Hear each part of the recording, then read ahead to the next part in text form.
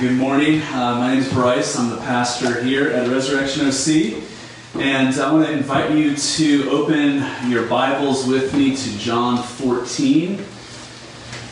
John 14. We began last week a series called The Unknown God. And we are looking at the person of the Holy Spirit, primarily in the Gospel of John.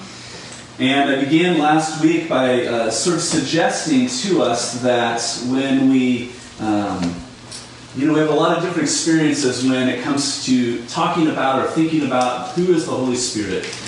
And some of us of a certain sort of temperament or proclivity, I think, get really nervous even just mentioning the person of the Holy Spirit. Others of us get very curious and we begin to wonder about these things that we've heard of. These kind of very ecstatic experiences, and maybe we don't know what to make of that, or maybe we've witnessed something of that. Maybe we long for something of that. But I began last week by suggesting that the starting place, when we're talking about the Holy Spirit, it should not really be what does the Holy Spirit do, but rather who is the Holy Spirit? Who is this divine person? And so I'm going to read for us a passage from John 14 where Jesus talks about who the Holy Spirit is. The Holy Spirit, the Spirit of God, the Spirit of the Lord, the Spirit of Christ. All different names for this same person, the third person of the Trinity. So let me invite you to stand with me as we give our attention to God's Word. And if you have a physical copy of the Bible, I would encourage you to open that up to John 14.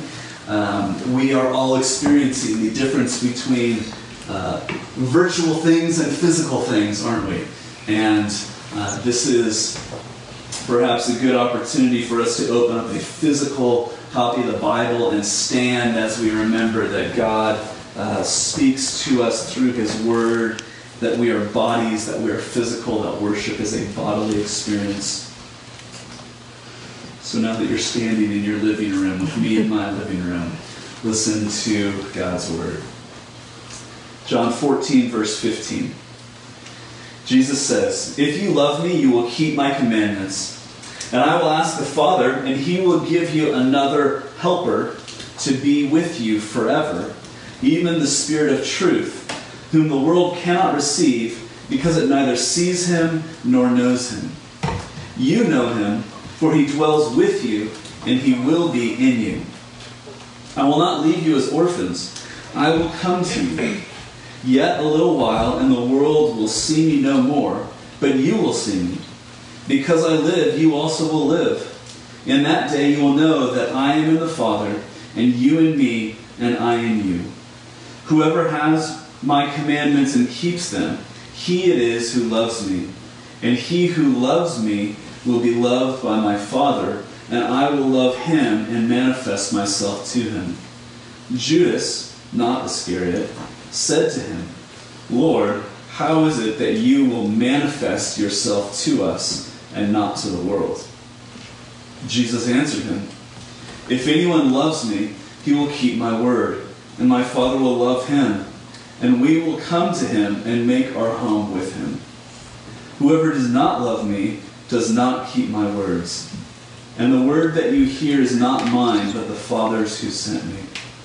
These things I have spoken to you while I am still with you. But the Helper, the Holy Spirit, whom the Father will send in my name, He will teach you all things and bring to your remembrance all that I have said to you." This is God's Word. Would you pray with me? Let's pray. Oh God, we thank you that you are a God who speaks. We thank you for the words of Jesus recorded for us. And we pray that, Holy Spirit, you would make yourself known to us as we consider your ancient word today. We pray in Jesus' name. Amen. You may be seated, please. Well, I wonder if you remember the experience. I'm sure that we've all had this experience It's the experience of being a little child and going perhaps with your mom to the grocery store. And there you are in the grocery store, and maybe your mom has told you that you get to pick out your favorite cereal, and you're looking for your favorite cereal, or if you're like me, you're just judging it based on the toy that was in the box. And you're looking and you're so enthralled with that, and you finally choose what you're gonna take home, and you turn around and your mom is gone. And you're scared, and you're alone. Little do you know that in the next aisle over, your mom is right there, and she's looking for you and wondering where you are, but it doesn't really matter because you can't see her, and you're wondering, why in the world has my mom left me? Why has she left me alone? Someone that you depend on has left you utterly alone, and now you don't have any idea what to do. That, I think, is a little bit of what the disciples are experiencing in this passage that we read this morning. In John 13 through 19, we are reading the farewell discourse of Jesus to his disciples. These 12 men have followed Jesus everywhere he's gone. They've witnessed his teaching and his miracles. They've slept under the same roof with him. They've shared meals together. They've gotten a behind-the-scenes look at the ministry of Jesus for 3 years. And in John 13 through 19, Jesus now sits these guys down and says, I'm about to leave you. But Jesus says, I want you to continue to do the work that I have begun.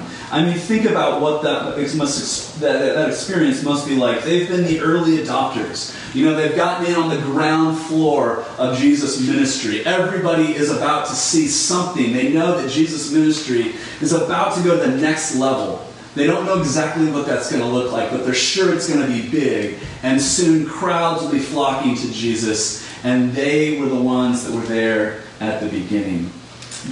Peter has just, these men they've committed to do whatever it takes to be with Jesus. I mean, Peter has literally just said in the previous chapter, he's literally just said, Jesus, I would die for you. I will do anything for you, Jesus. And Jesus now begins to explain to these men that he's about to leave them. And they're confused. And they must be hurt. And they start asking questions like, Jesus, where in the world are you going? And Jesus, why can't we come with you to wherever it is that you're going? And Jesus tells them that he's going back to the Father. And Jesus looks at them and says, as I go back to the Father, I want you to carry on the work that I began to do. He says to them, if you love me, you will keep doing this work that I've taught you to do. If you love me, you will keep my commandments. And you can get the sense of just how hurt and confused they must be. Like that child lost in a store, suddenly wondering where mom is, suddenly wondering why this person who they have come to depend on is abandoning them. Why would Jesus leave his disciples? Why would he leave us, and how in the world does he expect us to carry on without him? And as they're beginning to wonder this, why, Jesus? What are you talking about? Why? Jesus actually takes it to the next level and says, it's better for you that I go. It's better for you that I go. I mean, can you imagine? They're sitting there, Jesus, you're leaving us and things are going to get better? What in the world are you talking about? And then Jesus lands the kind of coup de grace. He says, yes, it's better for you because if I go, I will ask the Father and he will send another helper, the Holy Spirit. This word that Jesus uses to describe the Holy Spirit, if you're reading with me in the ESV translation, it's the word helper. If you're looking at a different translation, it might have words like counselor, or the Old King James used comforter. The original Greek word that Jesus spoke there is the word paraclete. And it's a word that has an incredible breadth of meaning, and so different translations have used different words to translate the word paraclete in an attempt to kind of capture all that Jesus is communicating when he describes the Holy Spirit in this way. The word paraclete is sort of a combination of two Greek words, the words para and the word kaleo. It means to call alongside. Jesus here is saying that the Holy Spirit is the one who is called alongside us to help us and to enable us to do all that Jesus has taught us. And Jesus says in verse 17, he says, "It is better for you that I go, because if I go, I will ask the Father, and he will send the Holy Spirit, the Paraclete, the one who will come alongside you." And he says in verse 17, he dwells with you, and he will dwell in you. Okay? With you, he is with you, and he will be in you. Kind of after Jesus has died and risen from the dead and ascended into heaven on the day of Pentecost, which we're moving towards, and we'll look at as we celebrate Pentecost Sunday on May 31st. Sorry, I'm getting distracted by my kids in the background. We're moving towards the celebration of Pentecost, and it's when the Holy Spirit comes on the day of Pentecost that the Holy Spirit will now dwell not just with us, but in us. Okay, so you see what's happening here, big picture. Jesus is about to go to the cross. He's leaving. He's going to go to the cross. He's going to give his life for our sins, and he's saying to the disciples, "I want you to carry on my work, but I'm not abandoning you. I'm sending you the Holy Spirit. And he will be another helper, and he will dwell with you, and he will dwell in you, and he will enable you to do all that I have taught you, because he is with you, and he will be in you." That's what Jesus is saying. And what I want you to see is that we are very much in the same position that the disciples were when they sat there in the upper room and heard Jesus speak these words. Because we too have received the teaching of Jesus, and he's given his church a mission, a co-mission, a mission that we are to carry out together, going into all the world, making disciples, baptizing, and teaching people to obey all that Jesus has commanded. And we are to do this without Jesus bodily present with us. And the question that raises for the disciples, as it does for us, is how? How in the world? Perhaps as with Jesus with us in the flesh, you can see how we might be able to carry out that mission, but how is this possible on our own? What Jesus is telling us is that we're not on our own. And what I want you to see is that whenever the question how comes up in the life of the individual Christian or in the gathering of the church together, the question that, when that how question arises, how, God, are you going to accomplish this? The answer is through the ministry of the Holy Spirit, who is with us and in us. And so what I want you to see in this passage is the way that the Holy Spirit enables us to obey Jesus, to carry on his work, to live into the fullness of who God has created us to be, both individually, but especially as a church body. How are we to do and to be all that God has called us to be? It's by the work, the ministry of the Holy Spirit through us. And so what I want you to see is the identity of this person. Who is this Paraclete? Who is this divine person who dwells with us and in us? And so what I want to do this morning is to help you understand the identity of the Paraclete by looking at the various ways that Jesus describes him here in this passage. There are really three ways that Jesus describes the Paraclete, the Holy Spirit. He uses three words, or at least as they're translated and come down to us, we see three emphases. And those are teacher and counselor and helper. So first, the Holy Spirit is our teacher. Verse 26. Jesus says this quite literally, doesn't he, in verse 26.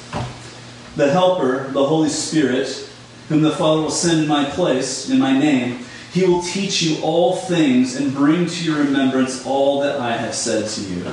Jesus says specifically that the Holy Spirit is a teacher, and he will teach us two specific things. First, he will, he says this in the opposite order, but he says that the Holy Spirit will teach us by helping us remember all that Jesus has said.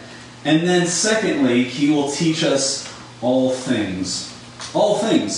So what do you suppose that means? I think it's easy to imagine that Jesus is saying, in some sort of mystical way, maybe when we find ourselves under pressure, maybe in a moment where we are kind of called to defend our faith, or where we are under persecution, or in some way the Holy Spirit will give us some kind of special insight. The Holy Spirit will just kind of zap us, and we will know what we need to know in the moment. And I think certainly there is some truth to that. But I think if you consider the context of what Jesus is saying here, what he's specifically saying here is something a little bit different. Jesus is speaking these words to the 12 disciples, these 12 men who, again, have been with him and have followed him, and they have listened to Jesus' teaching. These 12 men who have spent this time with Jesus after Jesus' death and after his resurrection, it's these 12 men who are going to carry on the work of Jesus. They are going to stand up on the day of Pentecost, and they are going to explain the good news of the gospel when the Holy Spirit comes on the people. They are going to travel into all of the known world, and then when they go there, they're going to begin to teach people about Jesus. And in their teaching, they're going to plant churches. And then later on, these 12 men are the ones who will eventually write down the teaching of Jesus, and it will be distributed, and it will eventually come to be what we call the New Testament. The 12 men that Jesus is talking to right here are the authors of the New Testament. Because Jesus goes, the Holy Spirit comes, and he teaches the apostles, and he helps them to remember everything that Jesus said and did in his ministry. He leads them into all truth by teaching them to kind of understand everything that continues to happen in the life of the early church in light of the gospel. In other words, the Holy Spirit as teacher enables the apostles to write the New Testament. Now, I don't know how that sounds to you. It might sound sort of ho-hum. But think about this reality that apart from the ministry of the Holy Spirit, you and I would know nothing about the person of Jesus. Because the reality is that you and I were not there in the upper room when Jesus spoke these words. This teaching didn't just fall down from heaven into our laps, and we're not just making it up as we go. And so it's because the ministry of the Holy Spirit comes and teaches these 12 men, who then go on to teach about Jesus and write the New Testament of Gospels and letters and epistles, that we learn about Jesus. Because of the ministry of the Holy Spirit, we know who Jesus is. The Holy Spirit as our teacher.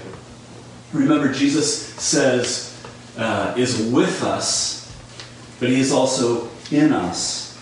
Because Jesus has sent the Holy Spirit to be with us, and who is now in fact in us, we understand the teaching of Jesus in a far more intimate way. I wonder if you've ever had an experience like this. Maybe if you're a teacher or a leader of some sort, and you give instruction to other people. Often there comes a time where you discover that though you have instructed others, they have not really received your instruction. Sometimes I think about this as a parent. One of the new rhythms that we are living in our house in this time of social distancing is Saturday is for chores, and we are doing a deep clean of our house on Saturday. And so I've been teaching my children how to clean their rooms. And what happens is I go and I teach my children, this is how you pick your stuff up. This is how you make your bed. This is how you put things back on the shelf. And then I go away and I expect that when I come back, what I have taught them to do is going to be the thing that they are actually doing. doesn't always go exactly the way that I had intended, does it? And sometimes I can go back and find that I have to explain again what I've already explained to my children. And I ask, what are you doing? Why aren't you cleaning? And the answer is, I don't know why I'm not doing what you told me to do. Do you understand the words? I'm saying, yes, I understand the words. So why aren't you doing what I've asked you to do? I don't know. And it's so frustrating as a parent because all I have is words. And sometimes I wish I could crawl inside their heads and understand what they're thinking so that I could communicate to them in a way that made sense to them. And that is what the Holy Spirit is doing. The Holy Spirit is with us in the teaching of the Bible. But the Holy Spirit is also in your heart, teaching you, applying to you in very intimate and specific ways the truths, the teaching of who Jesus is and what he has done for us. And you see the radical effect, the efficaciousness, I guess, of the Holy Spirit's teaching ministry in the lives of these 12 men, because though they have been with Jesus for 3 years and they've enjoyed Jesus' teaching, the reality is that they hardly understood any of it at all. I mean, they're constantly listening to Jesus and doing the opposite thing. I mean, think about Peter again. You know, Peter says, Jesus, you're the Messiah. And Peter says, you know, on that rock I will build my church. And the next thing Peter does, Jesus is having to turn around and rebuke him and say, you are Satan incarnate. What is going on, Peter? They just couldn't understand what Jesus was teaching them. And yet it's only 50-something days after this that Peter stands up on the day of Pentecost and explains to the multitude gathered there the life and ministry of Jesus, and 3,000 people put their faith in Jesus for the first time.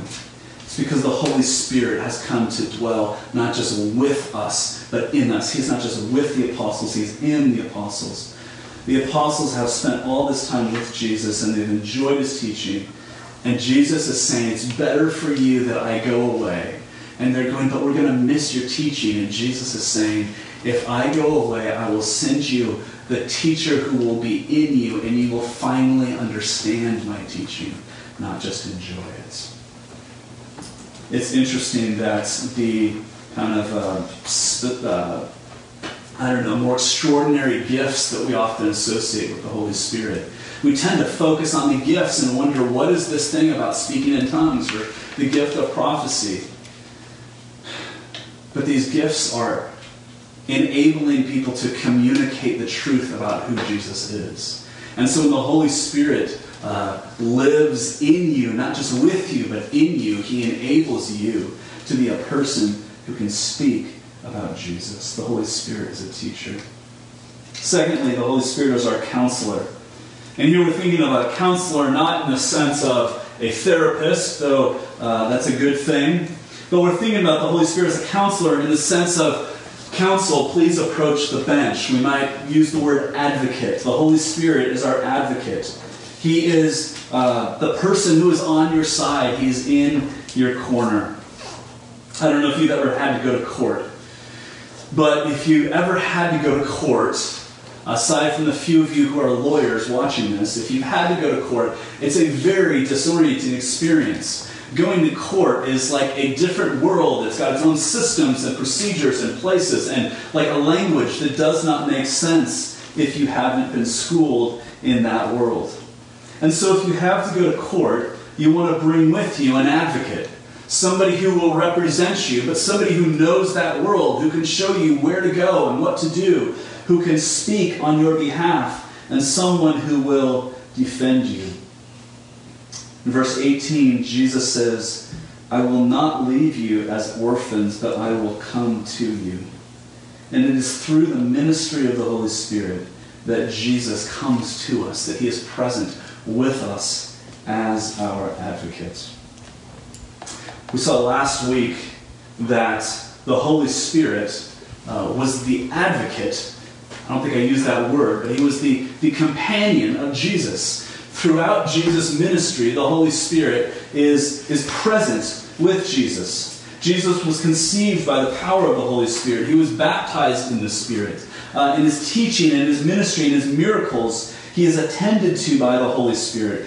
His work is validated by the Holy Spirit. Through the Spirit, Jesus offers himself to the Father on the cross, and it is the Holy Spirit that raises Jesus again from the grave on Easter Sunday at every step. It is the Holy Spirit who is guiding and leading and encouraging and advocating for Jesus. The Holy Spirit is the key witness in the life of Jesus. And because he is the key witness in the life of Jesus, again, think of this. The Holy Spirit is with us and in us. Because he is with us, he is bearing witness to Jesus. As the Holy Spirit is with us as an advocate for Jesus, he witnesses to the validity and the truth of Jesus' ministry. He is with us, but he is also in us, enabling us also to be people who bear witness to Jesus. He bears witness with us to Jesus, and he bears witness in us to enable us to bear witness to Christ. You have someone who is on your side, who is in your corner, who is your defender. Jesus is saying that the Holy Spirit is the key witness, and he's going to come, and although you will face difficulty and opposition, and although you'll see the name of Jesus maligned in the world, the Holy Spirit will be my advocate, Jesus says, and your advocate. Thirdly, the Holy Spirit is our helper. The Holy Spirit is our helper. That's what the ESV translation says, translating this word paraclete. But you kind of see this teased out a little bit. The Holy Spirit is our helper. Verse 21, whoever has my commandments and keeps them, he it is who loves me, and he who loves me will be loved by my Father, and I will love him and manifest myself to him. Jesus is helping us by the power of the Spirit. Verse 23, whoever has my commandments and keeps them, that's not verse 23. Verse 23, if anyone loves me, he will keep my word, and my Father will love him, and we will come to him and make our home with him. Jesus is saying that by the power of the Holy Spirit, the Father and the Son will come to us and make their home within us. And so the ESV translates the word paraclete as a helper. The Holy Spirit is our helper. Theologian Sinclair Ferguson goes even further and says that Jesus is describing the Holy Spirit as a sort of divine homemaker. And you see that, don't you, in verse 23. The Holy Spirit works in our lives to make our lives a home for the Father and the Son to live in us. The Holy Spirit applies the work of Jesus to us. And so in doing that, it's the Holy Spirit who cleanses us and sort of acts as a divine homemaker to cleanse our spiritual house from all unrighteousness. In a sense, to clean up our house in order to make room for God to move in. This is what it means for the Holy Spirit to be our helper. There's a sense when the Holy Spirit is referred to as our helper that Jesus is hearkening back to Genesis 2, where God, having created the earth and creates humanity, male and female. And there in Genesis 2, we read that God created Adam, the first man, but it wasn't good for Adam to be alone. And so God causes all the animals to pass by him, and Adam is looking for a helper, and there's no helper that is suitable for him. And so it says, God created a helper suitable to him, and he creates woman Eve. And over the years, and even in our time, we tend to think of a helper as a subordinate. Somebody who helps me is subordinate to me, we tend to think, but it's the same word helper that's used to describe the third person of the Trinity here, who is unique in his role, and yet is equal in power and glory with the Father and the Son.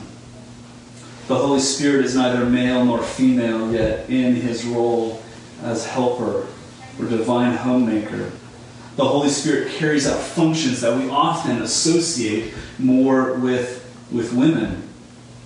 Helping us, nurturing us, bringing us home to God, cleansing us, making our lives a suitable home for God to dwell in.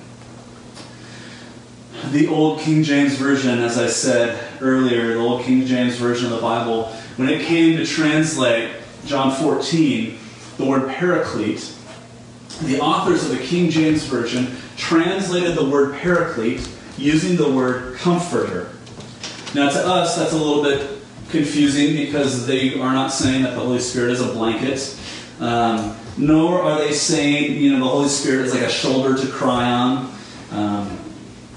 The meaning of the word comforter has changed over the last several hundred years. We live in a time when we think of comfort, and we think a lot about comfort, don't we? But for many of us, living a life of comfort is sort of the goal of life. But when the King James referred to the Holy Spirit as our comforter, the authors didn't have in mind, or the translators didn't have in mind the sense of physical ease and sort of plush spas and leisurely vacations. The word comfort, according to the Oxford Dictionary, comes from the Middle English word which means to strengthen or support. The etymology, if you break down the word comfort, it breaks down to com, which is a word expressing intensive force, and the word fortis, meaning strong, incredibly strong. The Holy Spirit is the divine person who has come to build a fort in us. The Holy Spirit comes to build a fortress home within us, a place of safety and a place of rest from which we can then follow Jesus into the world and able to carry out all the work that Jesus has called us to do in His name. The Holy Spirit comes to do this in us. So let me finish in the next few minutes by sort of applying this to this situation, this time that we live in right now. Mark Sayers is a pastor in Melbourne, Australia, a brilliant thinker. And I heard an interview with him in the last couple of weeks where he was saying that typically what happens in the life of the Christian is this, that the Christian life, and the life of the Christian in the midst of the church, tends to take place on sort of three levels. There are those who are called by God to be pastors and elders and sort of ministry leaders. And those ministry leaders, so that's sort of the first level, those people do their ministry, their public ministry, on Sunday morning, kind of the second level, for the benefit of everybody else. And the people who come on Sunday morning to receive the public ministry of the leaders of the church are being equipped to then go out and do their public ministry the other 6 days a week in their families and in their lives. Okay? So that's sort of the world, the way, right or wrong, that Christianity, the life of the church tends to function. But now we're living in this time where that middle level, that kind of ministry of the church gathered, has been completely stripped away. I mean, even just the artificialness of this moment it kind of reveals to us the fact that the gathering of the church has been stripped away. This pandemic has turned the normal way of our operating upside down. I think that the sad truth is that for many Christians, the work of Christianity has been to go to church. We tend to kind of have this expectation that the goal of being a Christian is to show up at church, and now that that's been stripped away, perhaps God is using it as an opportunity for us to reflect on the fact that that has been an inadequate experience of what it means to live the Christian life and to follow Jesus. That going to church has never really been the goal of the Christian life. It's just been sort of one of the prerequisites to living as a faithful Christian. Going to church isn't the goal, it's sort of the starting place where we go to be equipped to live as Christians following Jesus into the world to make disciples 24 hours a day, 7 days a week. Now, thankfully, we can still gather, even in this limited way, over technology. But I think one of the realities that we have to reflect on as a church is that we are just as capable now of equipping each other to do the work of ministry the other 6 days a week But it has become all the more important that we do that now. We can still gather like this, and it's good that we can do that. But as we now live as the scattered church that is not really able to gather, it is my job more than ever to equip you to follow Jesus into the world, to live out the mission that he has called us to, both as individuals and as a church. As we now live as the scattered church, that's my role. As you seek to keep in step with the Holy Spirit, it's my job to equip you to do that. The Holy Spirit is our comforter. He's someone who comes to strengthen us. He doesn't come by leading us. He doesn't come as a comforter to lead us into a life of ease. He doesn't come to help us kind of avoid the fray. We're already living in the fray. He comes to us to equip us to thrive in the midst of it. Friends, comfort does not mean being at ease. The Comforter did not come to us to enable us to avoid discomfort. Comfort means being equipped. The Holy Spirit is with you. The Holy Spirit is in you. He is at work within you, making a home for God, cleansing you of your sins so that God, Father, Son, and Holy Spirit might dwell in you and make you a temple, a monument to God's glory. And because you have been cleansed of your sin, you no longer have to worry about yourself, which frees you up to follow Jesus into the world that he has called you into, to love and serve, knowing that the Holy Spirit is the one who is your teacher and your advocate and your helper all along. Would you pray with me? Oh God, we thank you for your Holy Spirit. We thank you, Father, that from all eternity you purposed to send your Son to show us what God is like. And that having lived and died in our place and risen from the dead, that Jesus might send the Holy Spirit to dwell not just with us but in us, to enable us to do all that you have called us to do. We thank you that he is in us as our advocate. That he is the one who sets us free even when our consciences accuse us. Would that truth transform the way that we live, even in this upcoming week? Would you live through us, Holy Spirit? Help us to be the hands and the feet of Jesus in our world. We pray in Jesus' name. Amen.